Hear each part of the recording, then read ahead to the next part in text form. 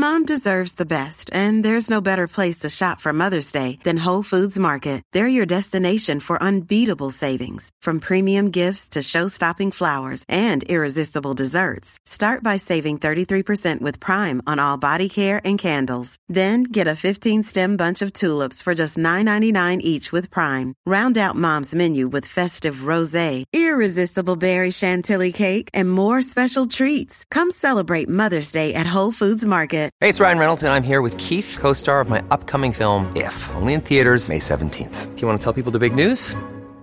All right, I'll do it. Sign up now and you'll get unlimited for $15 a month and 6 months of Paramount Plus Essential Plan on us. MintMobile.com/switch. Upfront payment of $45 equivalent to $15 per month. Unlimited over 40 gigabytes per month. Face lower speeds. Videos at 480p. Active Mint customers by 531.24 get 6 months of Paramount Plus Essential Plan. Auto renews after 6 months. Offer ends May 31st, 2024. Separate Paramount Plus registration required. Terms and conditions apply if rated PG. This episode of Swole Patrol is brought to you by Molecule, the only air purifier that actually destroys pollutants. Offer is $75 off your first order. You heard me correctly.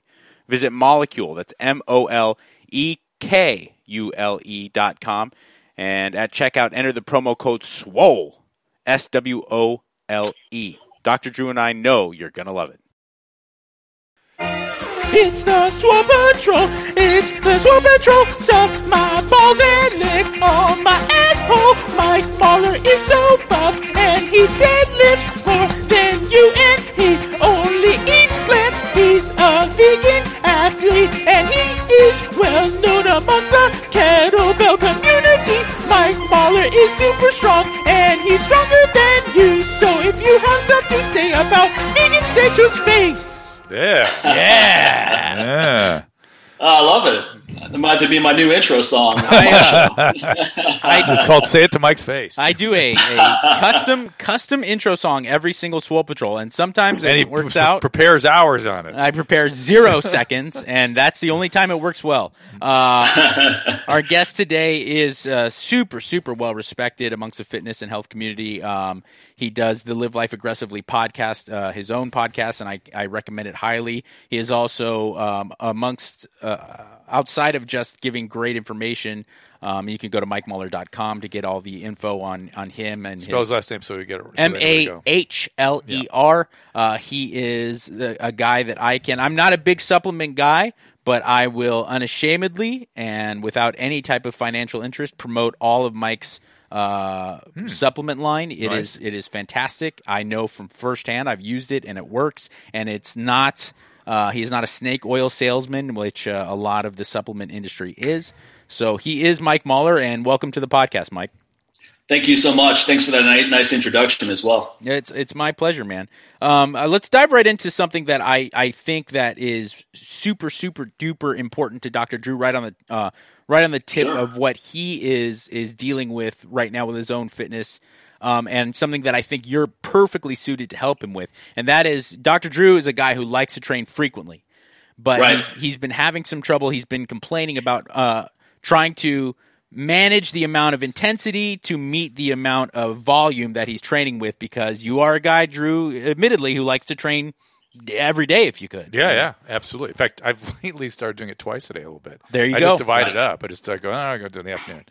You know, Mike, you're a guy, unlike a lot, there's plenty of high-intensity fellas out there and gals, and I'm all for that if that works for you, and there's plenty of the more high-volume stuff. But I know you'll even dive into, like, the Leo Costa style of really training super frequently, and you've had a lot of success doing it. What's your take on that with the high-frequency stuff?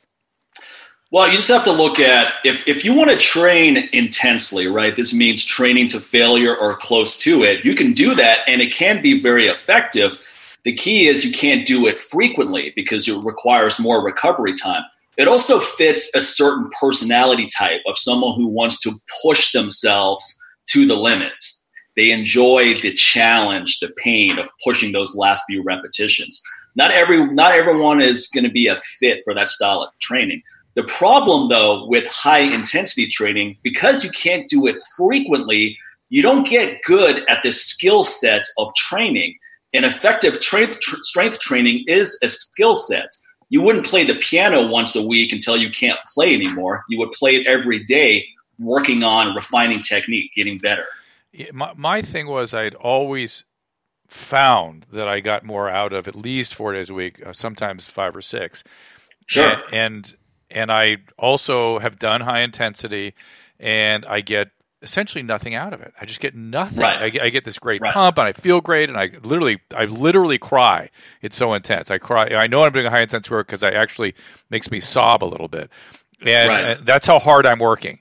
And I walk away and I go, well, it's all nothing, zero. Well, if I get high volume frequently, I just get tons out of it, and I feel great. And then I did. Correct me. Tell me what you think about this, because this is what set me between Mark Bell and this. What set me back at doing heavy weights again was I did that fitness genes thing. I was doing it for a podcast, and he did my genetic profile, and he goes, you're the kind of person that should be working out very frequently, very intense. And I went, yeah, I know. I've been telling everybody else that. And he goes, do try that and see if that didn't work. And then we had a thing with Mark, and lo and behold, I'm back. Yeah. Well, look, Mike, you're a guy who's deadlifting 4 or 5 days a week. That I could not do. But this would be good for me though. I have started. I don't know how to manage my legs very well, because I start to get tired. Yeah. Well, maybe that's the thing. How do you manage? Because Mike Mahler, for those of you who don't know, I mean, it's not all talk. You're a guy who can hit 5 plates for reps on a deadlift. You're a strong guy. The weight high. 4 or 5 days a week. Oh my God! No, it is a lot, but it can be done successfully. And kind of what's the secret to that? Well, here's the key. If you're going to train frequently, right? So if I'm training the deadlift 4 or 5 times a week, I'm going to use 65 to 80% of my 1 rep max, and I'm going to keep it to 3 sets in the 3 to 5 set range. Now, most of those workouts are going to be very easy. You're going to leave feeling fresh. You're going to leave the same way you would feel after a good massage. And this is what psychologically a lot of people have a difficult time with, because we keep hearing that narrative of no pain, no gain. You should be wiped out after you work out. You should be sore the next day. Oh, I can't walk. People wear it as a badge of honor. But when you're focused on getting as strong as possible, the more often you can train and recover, the faster you're going to make progress. When I was deadlifting once a week, that worked for a while, but my progress is way faster right now. I have a goal of deadlifting 6 plates or 585 pounds at a body weight of 195, right? So that would be 3 times my body weight. And I'm very close to that. I'm knocking on the door of that. I'm definitely going to hit it before I turn 45 in October. Good for you. You're a guy who values mental strength and what comes along with really embracing the iron and training and the kind of mental fortitude that comes along with that. How do you reason with leaving some gas in the tank while also scratching that itch to build that mental strength? Right. Well, you have to look at other aspects of progress. So instead of looking at lifting the most weight possible every single time, which is just demonstrating strength, you're not building strength when you do that. You have to look at other facets of improvement, such as repetition speed. If my rep speed accelerates, even with the same weight, that's a form of progression. My friend Sabina Scala, she's a UK strength coach. She measures the repetition time we never talk of her about clients. She works with MMA clients all the time. Well, that makes sense for them. My God. Yeah, exactly. So the faster you can move something, the stronger you can be as well, because speed is a critical component of strength. Even if the bar looks like it's moving slow, the intent should be to move it as fast as possible. And do you value? I mean, do you put any value on like Westside? I know has days devoted to speed training where the weights are really low, especially for those monsters, and they're just moving. The whole goal is for that day of training really hitting high repetition speed. Is that something that you incorporate into your training or would recommend? I do, and I love Westside, and I think Louis Simmons is the best powerlifting coach ever. I'm a huge fan of Louis Simmons. I'm a big fan of Westside. What I do is very instinctive training. So this is not how I train myself is not necessarily how I would design a program for someone else. I've just been training for so long that I have an idea of what I'm going to do, and then once I do my warm-up sets, I modify. So, for example, last week I was doing my warm-up sets. I was only planning on doing maybe 445 for sets of 3, but everything felt so light on the deadlift that I ended up going to 505 for sets of 3. I just made that decision right on the spot. I've had other days where I had a plan of going in and deadlifting maybe 550 for a couple singles. But as I did my warm-up weights, I realized that it's probably not there, or if it is there, it's going to be with really bad technique. So instead of making that mistake and leaving on a negative, I just kept the weights lighter and focused on speed, technique, being really crisp. With the deadlift, there's so much more technique than what it appears. I mean, if you describe the deadlift to someone, it's, okay, you're just going to bend over and pick up a weight. Well, anyone who can pick up a lot of weight, it's way more complex than that. You have to drop your hips at the right time. You have to drive the bar off the second you drop your hips. There's so much technique that's involved. So even using lighter weights, if it's improving that technique, when you go back up to the heavier weights, you're way less injury prone and your performance is going to be much stronger. You know, you and I were talking before we got started, and you were saying that you know, deadlifting 4 or 5 times a week, your back's never felt better. And I've had the same experience. I don't know about never felt better, but it's remarkably better. I'm wondering if that's the secret for your legs, Drew, and that maybe more frequently the frequency of switching over to squatting. You know, there's something. I'm experimenting with different things. Yeah, I'm separating the deadlifts from the legs a little bit, seeing if that, because one of my things I'm finding is I have a lot of pain, not intolerable pain, but more pain than I think I should, sort of tendonitis kind of pain. So I feel like I'm in knee pain, which I've never had before. I think something's going on, and I'm fatigued. Like I get by 9 o'clock at night, I'm like gassed, which is kind of unusual for me, even lifting heavy weights. So maybe that's the key, is being able to back off and understanding. Back off and separate it. Maybe not try to do it all in one day. Having the discipline. I mean, that's the thing, right, Mike, is like the discipline, because I think if you're listening to this podcast, and certainly the guys that are talking on this podcast right now, we wouldn't be here if it wasn't for a love of going hard. Well, I was going to say, we love going hard, but we're not an elite athlete like Mike is. Mike, and I'm trying to do this in the realm of what an average citizen can do. You know. So, but you do have that. You do want to scratch that itch of going hard and feeling. It's my preference. You know my preference. Right. So it's my preference. So I'm saying, like, maybe it's having the discipline to scale it back a little bit. It's something to do with It's something to do with. It's, you know what it is. If I'm going to go heavy in squats, I need like 4-day recovery. Yeah. Bottom line. Right. And so I wasn't giving myself that, and I started noticing stuff. So is that about right, Mike? Well, here's the thing with squats. I used to fall into the narrative of hit squats once a week, about barbell squats, and then give yourself a week to recover, come back. But then I tried the Smolov squat program, which is a Russian powerlifting program that is high frequency. Hold on now. So tell us what that is. We're like, whoa, what's this? Drew likes anything Russian. Russian powerlifting. 4 times a week with this program. One day you do 4 sets of 9, then you do 5 sets of 7, 7 sets of 5, 10 sets of 3 at different weights. Oh. And so the first month you squat 4 times a week. My squat blasted through a plateau doing this program. I did it last year. And that's what inspired me to do a high-frequency deadlift program, because I didn't think a high-frequency squat program would work, and it worked extremely well, way better than infrequent for a variety of reasons. But one of the main reasons why it works so well is neurological efficiency. Your mind-body connection becomes way more profound when you squat more often. Also, if you throw a hard stimulus at your body, and as long as you give yourself the tools to recover, your body will adapt. So when you squat 4 times, I mean, here's the crazy thing. You go in on Monday and you squat, and the next day you're sore, just like you always are when you squat. Yeah. But you have to go back in that day and squat again. And guess what? You can do it, and you're stronger, and you feel even better after you do it. The soreness starts going away. So I think when you train often, it becomes almost a form of joint mobility. When you train infrequently, your body tightens up a lot more. And when you work out, it takes a while to get into the groove. My groove for deadlifts now is really fast. I cruise through the warm-up weights and hit those top sets. While if I only did it once a week, it takes a while. I've got to stretch out. I've got to do a bunch of warm-up sets to get into the groove, get my mind ready, get the technique ready. When you do something infrequently, often you're just going through these rehearsal cues of remembering the technique. When you do it often, just like driving your car every day, it's automatic. You don't have to think about it. Do you keep the rest of your workout going around that 4-day-a-week workout? Do you change that? Yeah, I do full body workouts every time. So I always do upper body press, upper body pull, lower body press, lower body pull, and then something for the core, torso. So every single workout's a full body workout. And then the volume is low because the frequency is high, right? I can't do 10 sets of five different exercises and then do that 5 times a week. It's just not going to work out. Right. So it's generally no more than 3 sets, at the most 5.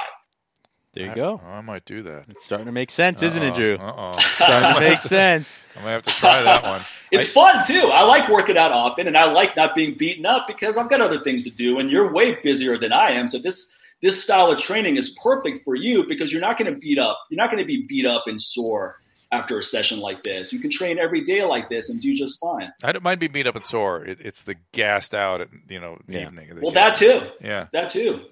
Yeah, I like kind of being beat up and sore. I do too, which is why psychologically it was hard to do something like this because I like the rush that comes with pushing past a barrier, lifting something that you don't think you can do, psyching yourself up.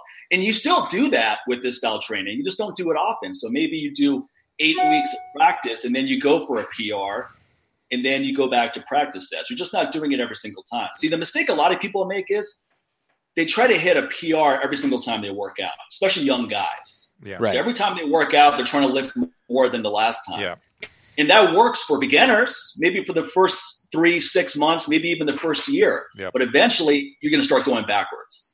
Yep. Staying with training, how I've noticed you incorporating. You've been well known for being a kettlebell expert, and you incorporate into your barbell training some kettlebell movements. How difficult is it? And if you could give us like the Reader's Digest version of incorporating crucial kettlebell movements into a barbell program.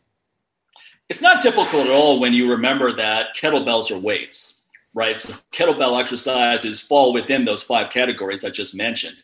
So my incorporation of kettlebells at this point is double kettlebell swings outside the feet because that feels really good on the lower back and posterior chain, especially after heavy squats or deadlifts. Hold on, what are those? It's double swing. So typically a kettlebell swing is done between the legs. Yeah. So this is a narrow stance, double. So one in each hand. Alternating? Oh, together. No, together Okay, on the together. outside. Okay, got on the outside of the legs. Okay, that's how I broke my knee. Anyway.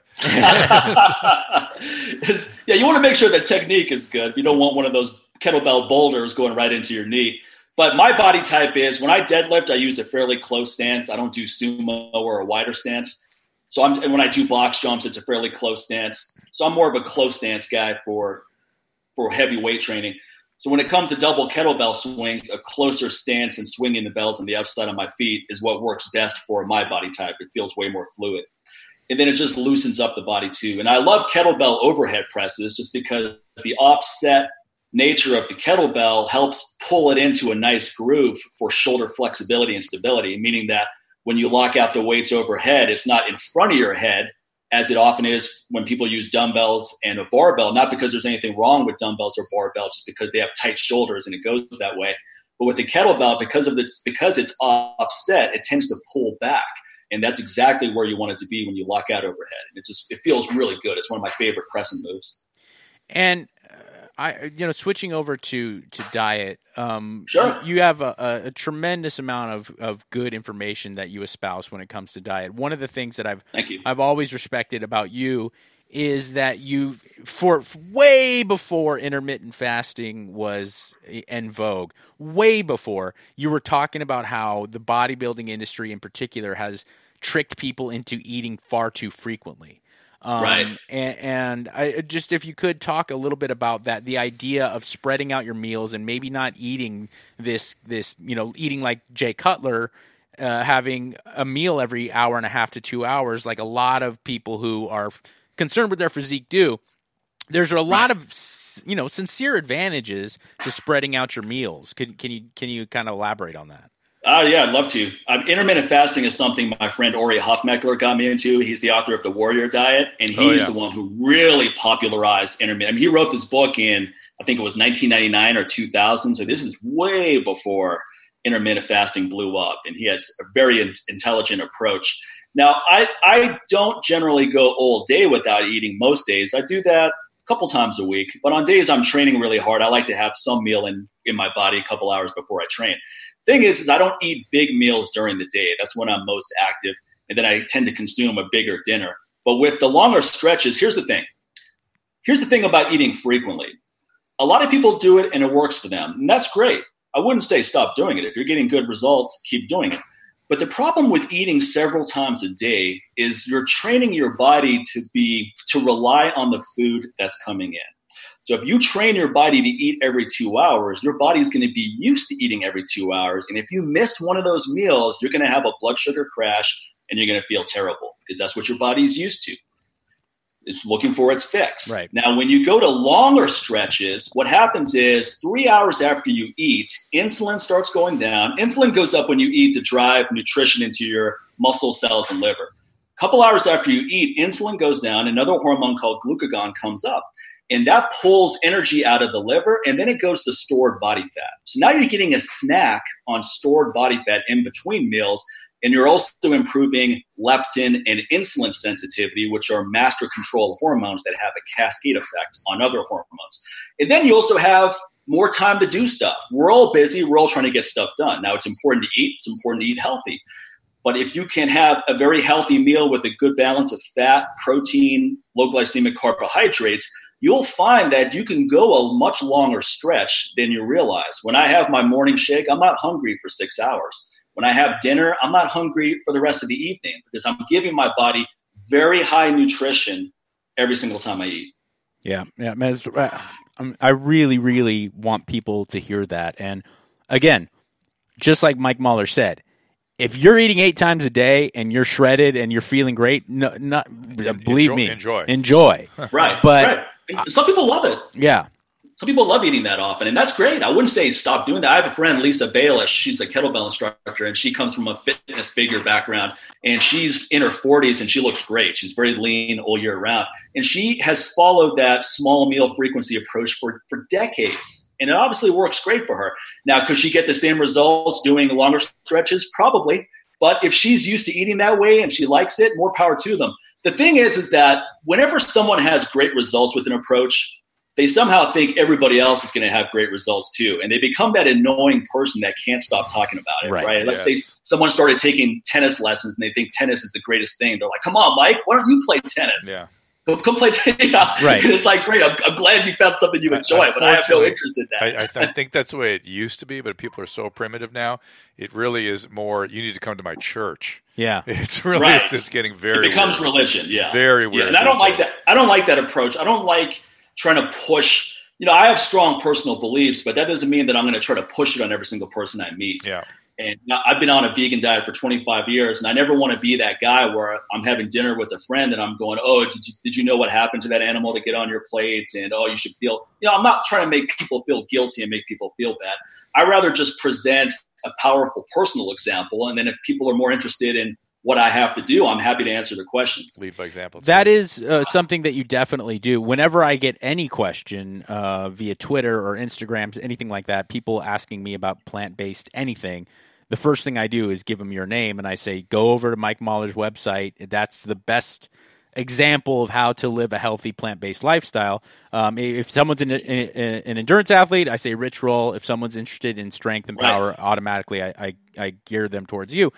And that's something I really have always respected about you as well, is that, that's not typical in the vegan world, at least in the public for vegans. There's a lot of people who like to be dogmatic about it. Are you in any way tempted with the movement of the carnivore diet? Are you tempted to kind of break out of that mold, because that has to be just counterintuitive to everything that you think nutritionally? The carnivore diet, what do I think about it? Is that the question? Well, I'm sure I can kind of guess what you think about it. But my question is with so many people now adopting that, and I'm a meat eater. I don't have any problem with it if that's what you choose to do. But yeah. I also am out there saying, I don't think eating an exclusively animal flesh protein diet is healthy, and that plant matter has a lot to offer. Right. So I'm trying to in there, and I get a lot of shit for it from the people who get dogmatic about stuff. Here's my take on all that. And I'm a guy who goes, if you have the results to back up whatever you're doing, then you have the results, right? And that's inarguable. Yeah. Now, with the carnivore diet, the guy who popularized it, right, Sean Baker, I believe he's been on your show. Yep. He released his blood work a while back, and he had the lowest testosterone I've ever seen, and he had type 2 diabetes based on his glucose level. It was 126. So based on his results, I would say it's not working for him. Now, I have friends such as Steve Maxwell who did very similar diet when I first met him. He's more balanced now, and he had great results with that. And the doctor, I forget his name, who got him on it, he was a much older guy and very lean, jacked dude. He had great results with it too. So the blood work doesn't lie. And I give Dr. Baker a lot of credit for releasing that blood work too, by the way, because he didn't have to do that. He could have looked at that blood work and said, well, I'm going to keep this to myself because I'm going to get crucified for this. I give him a lot of credit too. He's totally transparent, and he's a likable guy. Dr. Baker's a good dude, and he's you can't be a scientist and withhold data. Yeah. You can't. No, that's right. Yeah. That's right. No, but I respect that a lot. Yeah. But though, if that were my blood work, I would be extremely concerned. I mean, I sent it to my friend Dr. Mark Gordon. I don't know if you guys have had him on the show or not. We had him on the Mike and Drew podcast. We did. Okay. He had some fascinating things to say about traumatic brain injury and how it affected hormones. Yeah. He's one of the foremost hormone optimization experts out there. In fact, if I had to pick one guy, I would pick him because he's high integrity, extremely knowledgeable, and explains these things really well. And I sent the blood work over to him just for his feedback. I was curious what he had to say. He called me up within 2 seconds. He was so concerned. He goes, I don't know who this is, but there's a lot of problems here. So I would be concerned if that were my blood work. That's an extremely low testosterone level. I believe it was 200 something, which is extremely low. My dad's 75. His testosterone's 550, just to give you some context. And he's not a workout guy at all. So you shouldn't have levels that are that low, especially when you're adopting a fitness lifestyle. And the glucose I thought was interesting because he's on essentially a zero carbohydrate diet, yet his glucose is through the roof. Yeah, that is interesting. That was intriguing too. Does he have a family history of diabetes? Do we know? I don't know. Because what you don't know is whether this was something coming anyway. Right. Oh, that's true. Yeah. That's a good point. Yeah, point. But certainly this didn't help. This didn't help. No. But I think I don't think he necessarily. I think if you just balanced it out a little bit, he'd probably improve his numbers quite a bit. Maybe more of a paleo diet type approach where you incorporate a lot of vegetables, some fruits, just a little bit more balance. I think he would probably get much better results. I'm a big guy in balance. Whatever diet you're on, I believe it has to be balanced. And what I mean by that is you need a good amount of healthy fats, you need some carbohydrates, and you need some protein to feel at least I do, to feel my best. Now, my vegan diet is different than a lot of other people because a lot of the vegan diets you hear are being popularized are extremely high carbohydrate, very low protein and fat. And that approach has never worked well for me as a strength guy. I like at least 30-40% of my overall calorie intake coming from good fats, avocados, nuts and seeds, flax seeds, hemp seeds, etc. And then maybe 20% from protein and the rest from carbohydrates. I've always felt really good on that. I find that if I go too high in carbohydrates, and I mean healthy carbohydrates, fruits, vegetables, etc., I don't feel good. I almost have somewhat of a hangover effect if my carbohydrate intake is too high. Right. I get depressed. I feel off. I feel weak. I remember years ago I did an experiment. I read Tony Robbins' book, and at that time he was on this fruit diet, right, where it was almost 100% fruit. Oh, right? that's no bueno. I read that. I go, oh, cool. This sounds great. I love fruit. So I had this big bowl of fruit, and then I went to lift weights. And it was the worst workout ever. I was so tired. Everything felt heavy. Normally, I would have a peanut butter sandwich, and it's not the perfect pre-workout meal, but it's a balance of fat, protein, and carbohydrates to some extent.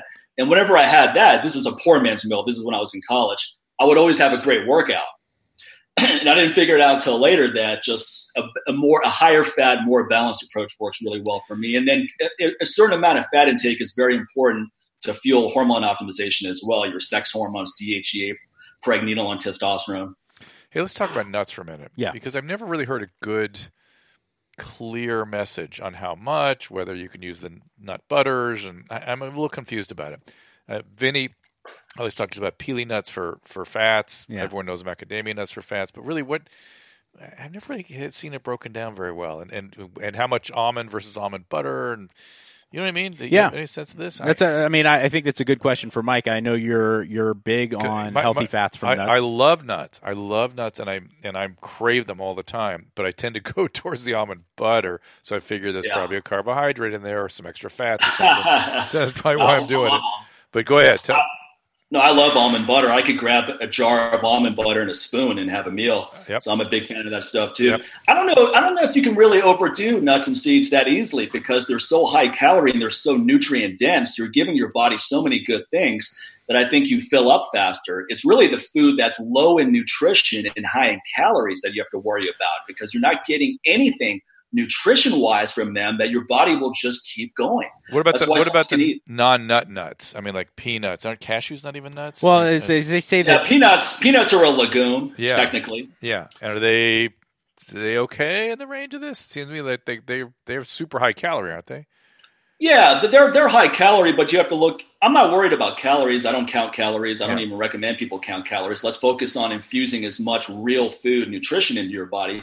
Because let's look at calories from another standpoint. Can you overeat broccoli? Can you overeat cucumbers? Can you overeat tomatoes? Sure, you can, but who does? No one has the bowl of broccoli and then goes, okay, give me 8 more because I just got this craving. Right. No, you've got fibers, you've got nutrition. When you give your body what it needs, you can eat a lot less than you think you do. I mean, I'm 6 feet tall. I weigh around 198 right now. I don't eat more than 3,000 calories a day, and I train like a savage several times a week. But what I do eat is very high in nutrition. So I don't have to consume an overabundance of processed food to get what little nutrition is in there. Right. But that's why I bring up the nuts. It's interesting you're thinking with that direction because I can easily overeat them. Easily. Okay. I can eat them like potato chips. Right. And any nut. And so that being the case, is there anyone I should avoid? Is there one that are really better than the other? Given that. But you're not overweight at all, though, right? I you look great. I have to watch it. I mean, I have to be careful. You're fine. Yeah, Susan. Some guy you look on Facebook. Great. So I mean, I wouldn't be worried if I were you. Honestly, you look good. You're an active guy. You push yourself professionally. You push yourself physically. Some nuts. I do. But I noticed that I could like really go to town. To me, look, if I say, look, I like to. This is my personal belief, and Mike, tell me what you think. I like to get some almonds in. If I can't have avocados, because I think monounsaturated fats are really important metabolically. Sure. Yeah. So I like to incorporate almonds. And I like to, every once in a while, incorporate walnuts because I think it's a great plant-based source of omega-3s. Walnuts the only one I wouldn't binge on. But almonds, I love walnuts. If there's that Brazil nuts are the ones you probably wouldn't binge on. That's right. Brazil nuts, but actually most boring nut of all time. But maybe a little more than walnuts somehow. But if there is a bowl of almonds, I'll have trouble not finishing it. How about pecans? Pecans I hate. So somebody on Facebook said nuts should be used for variety only, very poor nutrition. Huh. So that's I disagree with that. I disagree completely. What the background is, but I would disagree with that. Well, again, we're not. If we were, but he loves nuts. If we were concerned with just, we're talking about in a spectrum of a pretty high calorie, nutrient dense diet, right? We're not leaving stuff out. Well, you're eating macadamia nuts now. I was trying that to see how that worked, if I could curb that, and I ended up buying almond butter. Yeah, I see. To me, macadamia nuts are an excellent source of healthy saturated fat. Yeah. The problem with me is like I can eat 2,500 calories of macadamia nuts easily in a sitting. How many nuts is that about? That's not that. You know what I'm saying? Like I may be doing that every day. I'm like Mike. I don't believe it. That unless you're a competitive bodybuilder, I don't think it's good advice to start weighing your food and counting calories. No, see, I can't do that. But at the same time, I know it's not right for me to eat. 200 macadamia nuts. Yeah. It's just not 200. Okay, so 50 is okay. Real quick, Mike. Here's the thing too is. If you do high fat, you have to do low carbohydrates. If you do high carbohydrates, you have to do lower fat. Because otherwise, you just get nutrient spillover, right? I get it. So if you're on a high fat diet and then you add in a bunch of sugar, you're going to fill up stored body fat like there's no tomorrow. Oh, yeah. And vice versa as well. So where I'm going is if you're eating a lot of nuts and seeds, let's say you just eat a huge amount because you enjoy it. Yeah.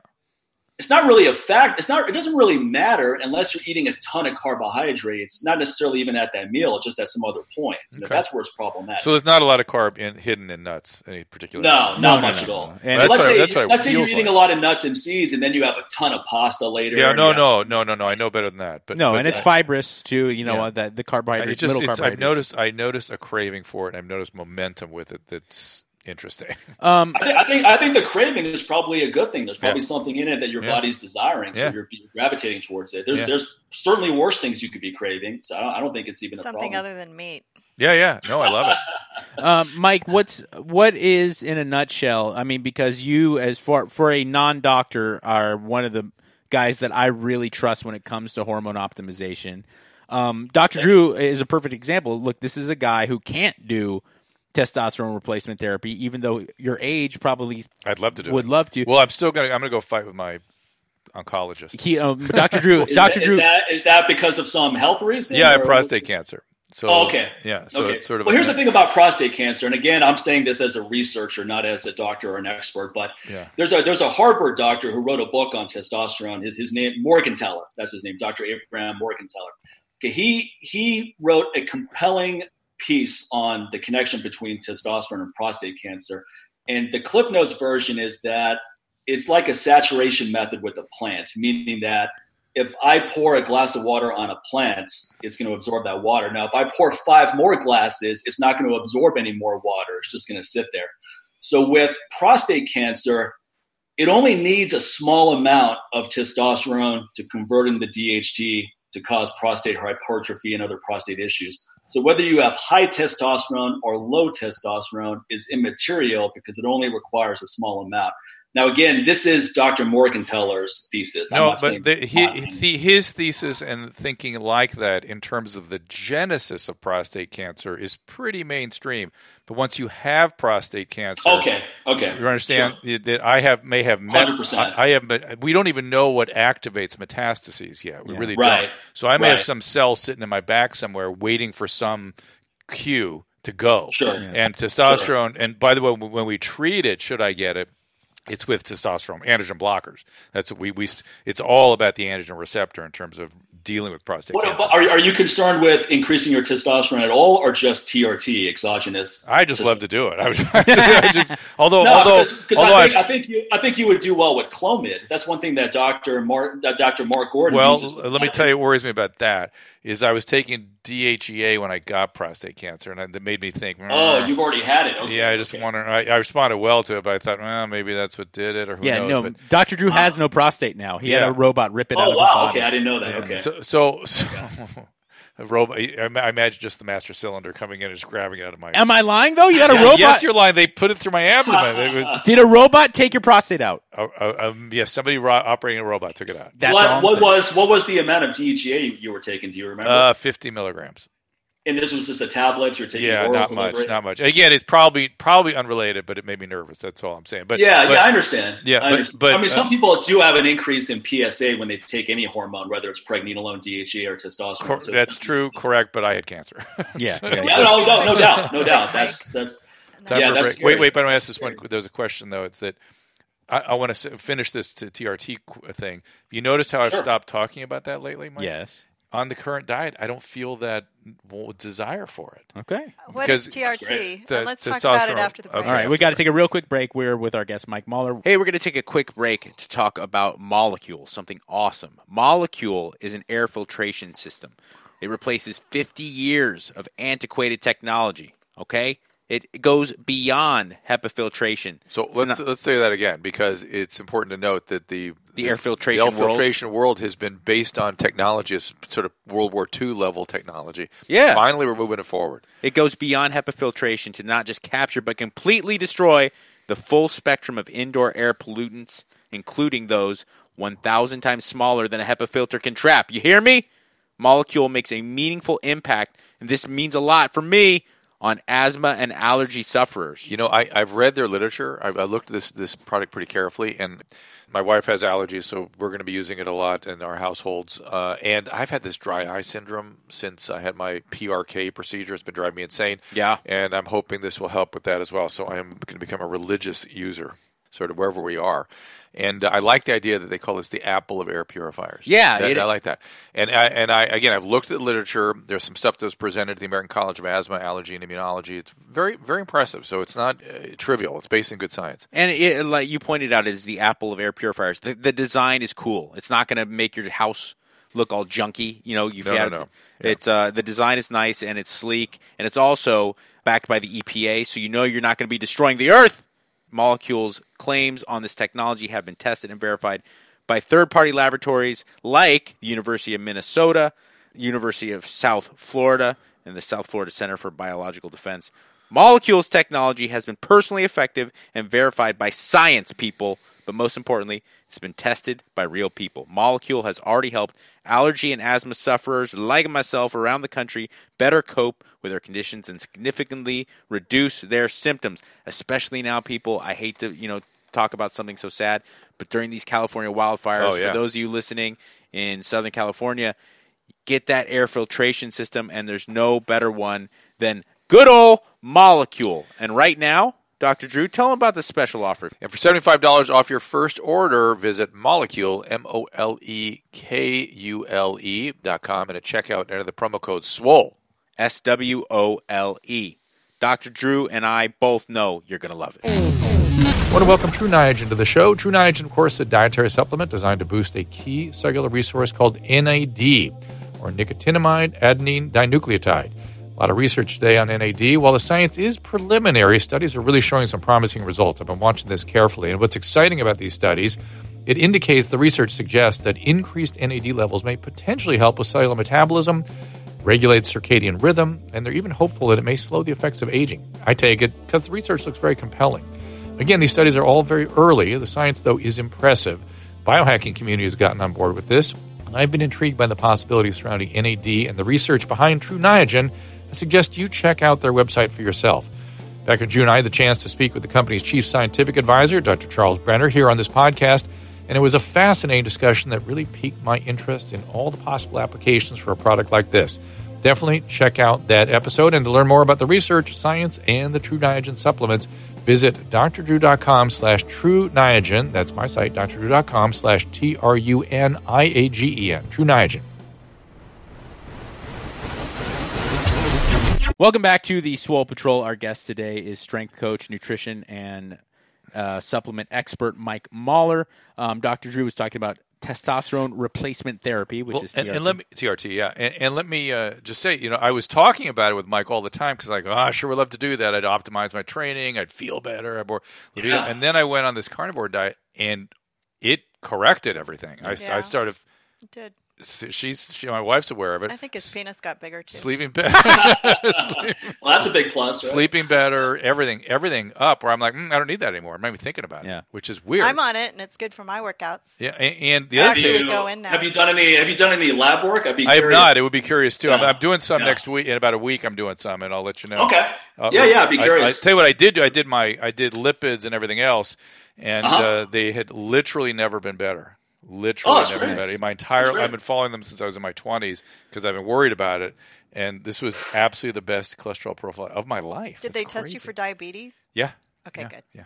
Mike, real quick, there's a lot of people that are interested in a plant-based diet and a vegan lifestyle. And I was just at dinner the other night with a friend of mine who's vegan, and the lady sat there in front of my face and had chips and salsa for dinner. Because she didn't want to eat any animal products, and I, for moral reasons, I absolutely just bow at the altar and respect that totally. But I know from the little I know about nutrition, she's not doing what she needs to do to take care of herself. But there were sunflower seeds on the avocado. But I do feel like that a lot of vegans and people who switch to a plant-based diet, they make that mistake of just not eating animal products and therefore feeling like they're doing their job. Really? They don't know to adjust? No. Oh, I feel my like God, that's dangerous. And well, that's true to a large extent. I mean, Oreos are technically vegan, right? So yeah. There's a lot of things that are vegan that are not healthy, and then there's a lot of vegan junk food and so forth, and you can focus on fake meat analogs and overly processed foods. I'm a big believer in eating real food. Right. But also what I try to tell people that follow a vegan diet, and especially those who got into it for animal morality issues, which is how I got into it when I was a teenager, is the best promotion of a vegan diet is you exuding profound health, meaning that people will just want to know what you're doing. They're like, man, you look great. Or young lady, you look great. What are you doing? Because if you don't look good and you don't look healthy, people may listen to what you're saying and go, I get where you're coming from. Factory farming is terrible. I don't want to support that, but I don't want to look like you either. I don't know if I can, I don't know if I can follow this. Yeah. So the key is to do a whole food plant-based diet, and then you're going to have to play around with macronutrients. I know people that do great on high carbohydrate, lower fat. And then I know people like myself who do way better on higher fat, lower carbohydrate. So it's going to take a little bit of playing around with. But if you focus on real food, whatever dietary approach you take, that's a good starting point. And then you just dial it in from there. And it's going to take a little patience. It's going to take a little bit of time, or you work with an expert who can help dial it in a little bit faster for you.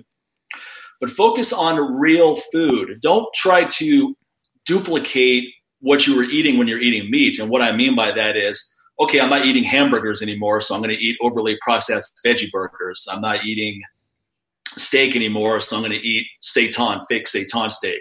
Focus on real food, and there's culinary options such as Indian food. My mother was from India. She was a lifelong vegetarian, so I grew up with Indian food. And a lot of Indian food is vegetarian and vegan, and it's delicious too. So that's a good starting point to just incorporate healthy food that tastes really good, and then experiment with different culinary options, Thai food, etc. There you go. That's a great piece of advice. I like that. Because go ahead. Somebody had a question. If you're diabetic, can you be vegan? Yeah, you can. I mean, you always want to work with a physician who knows what he or she is doing, whatever dietary approach you take. But there's people that have done high carbohydrate vegan diets that have improved their glucose levels dramatically. Other people may not, though. I mean, if I do super high carbohydrate, it's probably going to have a negative impact on my glucose. That's just the cards I've been dealt. But I think switching over to healthy food, real food, that alone is going to help insulin sensitivity and leptin sensitivity, because it's all the fake garbage processed food that these hormones don't know what to do with. So they make these insulin and leptin receptors much weaker, so it can't process the good food that you're consuming.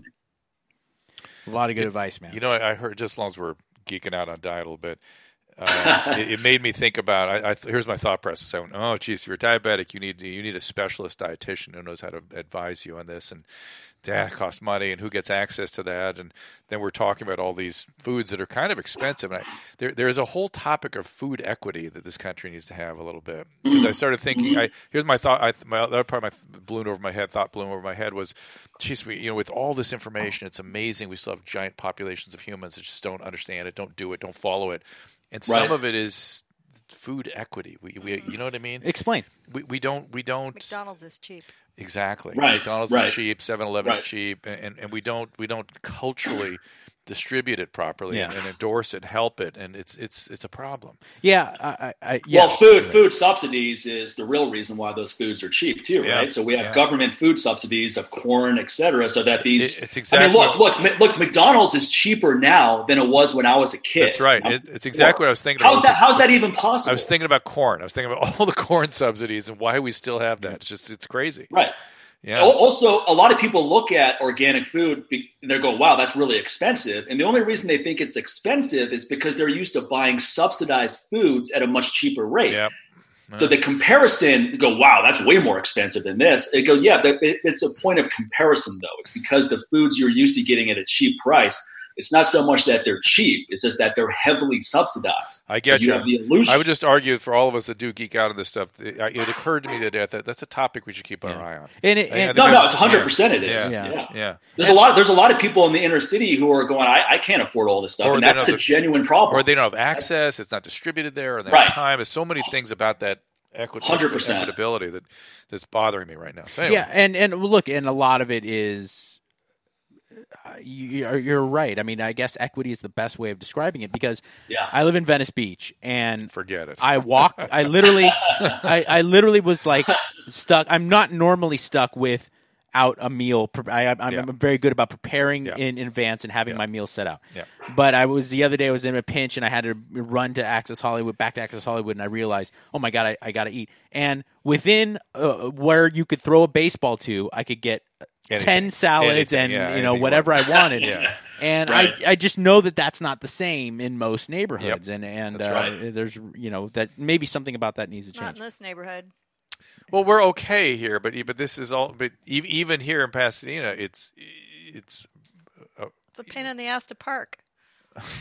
Oh, well, I mean, stop it. imagine Los Angeles is basically a bubble, right? Because even in rural part, even in the obscure parts of Los Angeles, you're still going to have way better options than, let's say, a rural part of Ohio or most of America, right? You start traveling around America, especially middle America, and try to find good, healthy options, regardless of your eating type. Yep. It's difficult. You're right. I do think the internet's helped, though. You know, it's well. This is my point. It has a lot. That's my point. That we should really keep our eye on it because the information's there, and we should be helping distribute it. That's all I'm saying. Well, we have two huge problems right now in America. One, we have epidemic levels of obesity, where children are obese now, like never before. Right? Never in human civilization ever has there been obesity like there is in America now. Yep.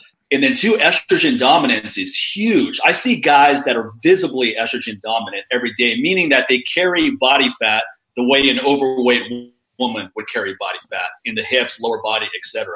And this happens. I mean, every day I see this. These are huge problems. I always assumed that was just the obesity and the sedentary life. No, it's a different fat. If you know, look, watch a movie from the 70s. I know what you mean. You watch The Godfather. I get what you're saying. You see the fat guy? Yeah. He's the fat guy, but he's barrel chested. No, he's kind of solid. Stocky. He's the stocky guy. Now fat stomach, not fat glutes. Like, look, I saw a guy who had a fat butt the way an overweight woman would have a fat butt in terms of the way you're storing body fat. And what scares me is that a lot of people are just okay with this. They think it's fine. Even some guys who work out. I see guys who work out who have a certain level of muscle tissue, but they're visibly estrogen dominant to me. I don't even have to see their lab work. I can tell by the way they're holding. Where's that coming from? So many factors. Food additives. Food is a huge one. Low quality food is definitely one thing. A lot of chemicals in the environment. Huh. Crazy. Society, to some extent, there's somewhat of a war on masculinization. Anything that's considered, like, look, testosterone is always described in a negative way. Yeah. If there's a bully at a bar, what do people say? Oh, he's got too much testosterone. Yeah. When in reality, he has too little testosterone, too much estrogen, and a poor testosterone to estrogen ratio, and probably a lot of other things as well. But that's why that person is overcompensating, because the people I know that have high testosterone, alpha male type guys, these are the nicest guys you'll ever meet. They're not inappropriate when they talk to women. They're very nice to everyone they come across. And they're also very concerned about everyone's well-being within their proximity. You know, that's someone who has high testosterone, good testosterone rate. Because they're happy. Rate. Not some bully. Exactly. Someone who's just happy, self-assured. Testosterone makes you happy. I know. Oh, it does.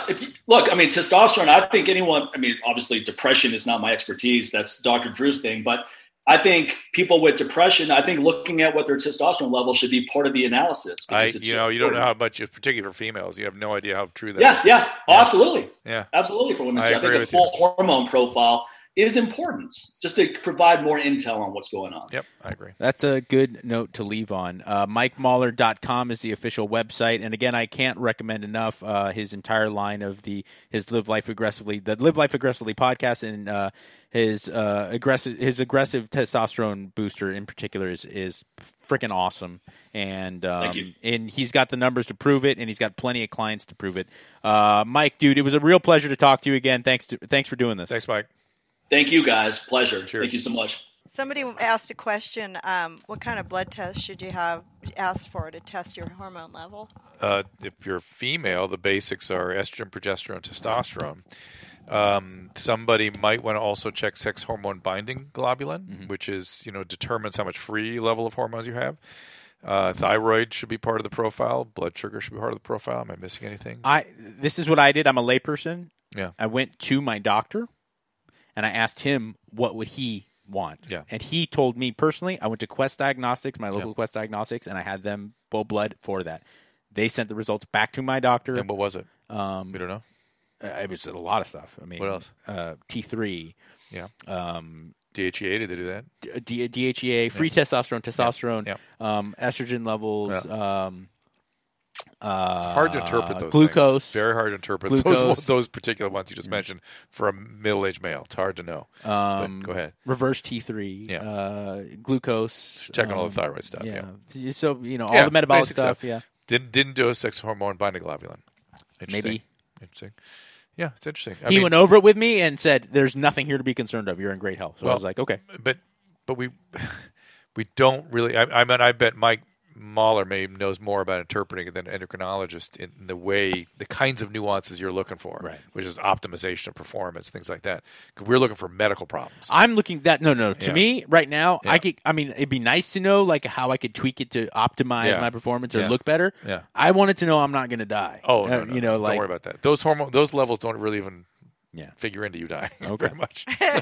And frankly, I was hoping he'd go, yeah, we need to get you on some growth hormone and some testosterone. Unfortunately, he didn't. He's like, you're in great health. I understand. God damn it. Hey, everybody, it is the Swole Patrol podcast. You can find me on Twitter at Mike Catherwood, and Dr. Drew is at Dr. Drew, of course. Join the email list today. Send your questions, drdrew.com/contact, and put Swole at the top of the email so we can get your comments. And this will get you a weekly email reminder with a link to this show and all the great shows that Dr. Drew and I do, and all the shows that Dr. Drew does by himself, and of course with Adam Carolla, the great Ace Man. Please tell a friend and subscribe on iTunes. Don't forget to rate us 5 stars. And on Podbean or Google Play. All 3 help us out. We also are on YouTube /Dr. Drew, and hope you can give us all your comments, even if you're a troll and you want to destroy our feelings and our emotions. Support our sponsors and the show. Click on the banners on drdrew.com for the links for special discounts for the products Dr. Drew and I endorse 100%. Send questions and comments to our Facebook page, facebook.com/Swole Patrol Podcast, or on Twitter @Swole Patrol Pod. And be good, be swole. #Swole Patrol.